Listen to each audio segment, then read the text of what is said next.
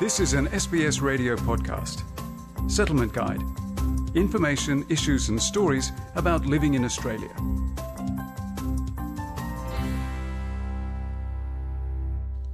Migrating to Australia can be a daunting experience with many cultural challenges to overcome and difficult steps to be taken to start a new life. Obtaining a loan for a new business or buying a new home is part of the process. Wolfgang Müller finds out what types of finances are available to those who have just settled in Australia. It's often difficult to determine the lending risk of new arrivals when they don't have an official credit file. Many traditional lenders are reluctant to provide loans, says Martin Muriithi. He's a Melbourne mortgage broker who migrated to Australia from Africa 15 years ago.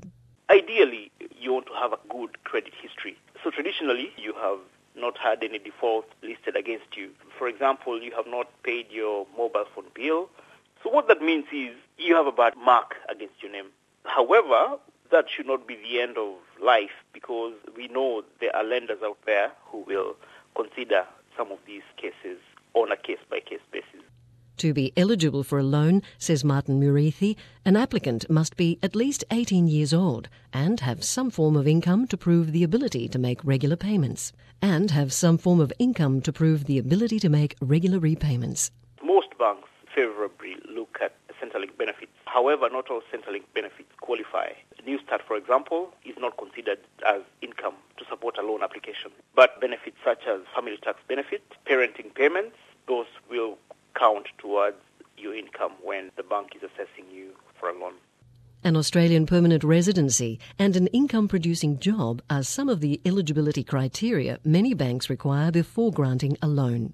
However, says Martin Muriithi, there are exceptions to the rule.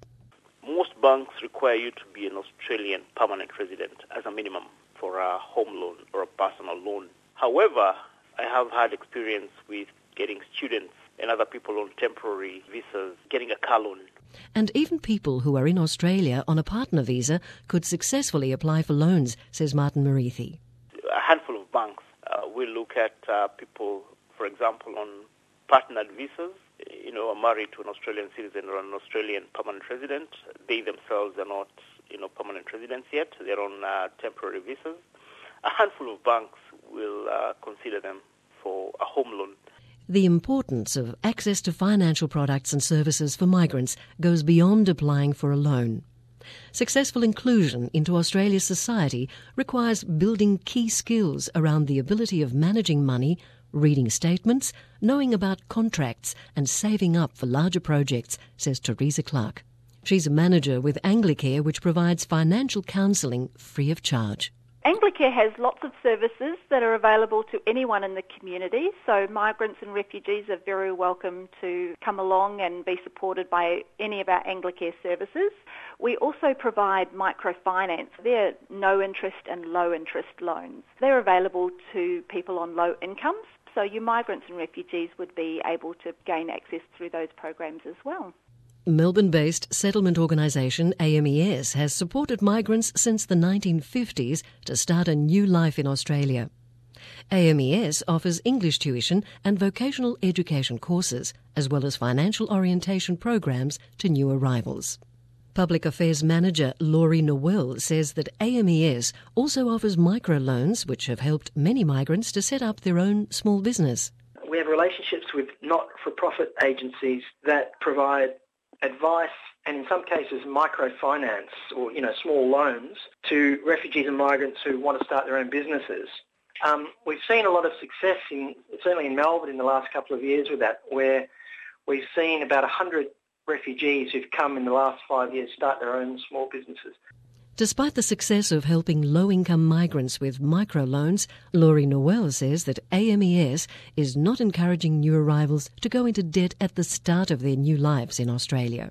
We're not in the business of encouraging people to take out loans, so it's something where we encourage them to get the best advice they can. We're not a financial broking institution, we're not financial advisors, so we tread very carefully around the area of loans and migrants and refugees. Teresa Clark from Anglicare agrees. But she points out that as many low-income migrants and refugees with no credit history are excluded from obtaining more established financial products, they are in danger of becoming victims of unscrupulous financial operators. The microfinance products that we offer are designed to fill that gap. So it's in between historically what has been your loan sharks who have given credit to people on low incomes and then charge really high interest rates and penalties when people don't make the repayments. So the nils and the step-up loans are in between those two products. So we make sure that everybody goes through a budget process and they can actually afford the repayments before we provide the loans. Feature prepared by Wolfgang Müller, and for SBS, I'm Margarita Vasileva. This was an SBS radio podcast. For more Settlement Guide stories, visit sbs.com.au/radio.